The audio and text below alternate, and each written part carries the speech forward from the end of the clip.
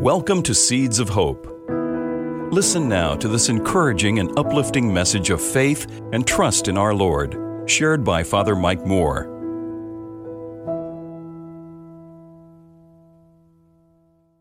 Last week I explained one way to pray, but we in the Catholic Church have a rich spiritual heritage, which includes so many ways to pray.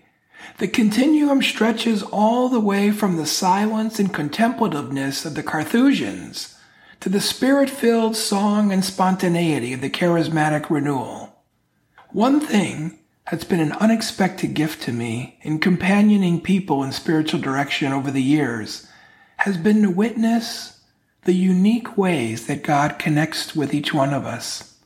What a beautiful gift of love, that God does not demand that we speak one spiritual language, but rather God comes to us to connect to our individual personalities and our own ways of understanding so as to draw us closer in a bond of ever-deepening communion.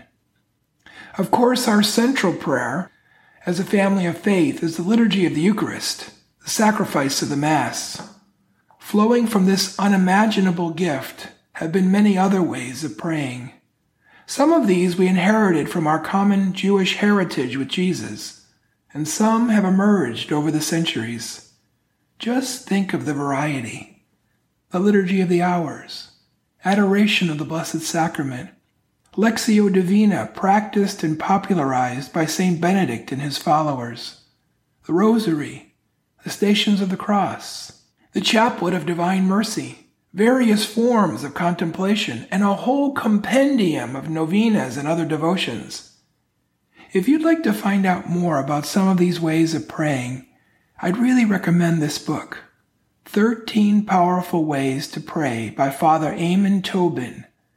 Not only does Father Tobin describe each way, but he offers great suggestions on how to begin to pray with each method. I found his book very accessible, and I hope you do too. In these last 4 podcasts, we looked at some practical suggestions on prayer. And in these days when we have much to pray for, may we never ever take for granted that it is God who reaches out to us to form an intimate relationship through prayer and ultimately communion in the Trinity forever.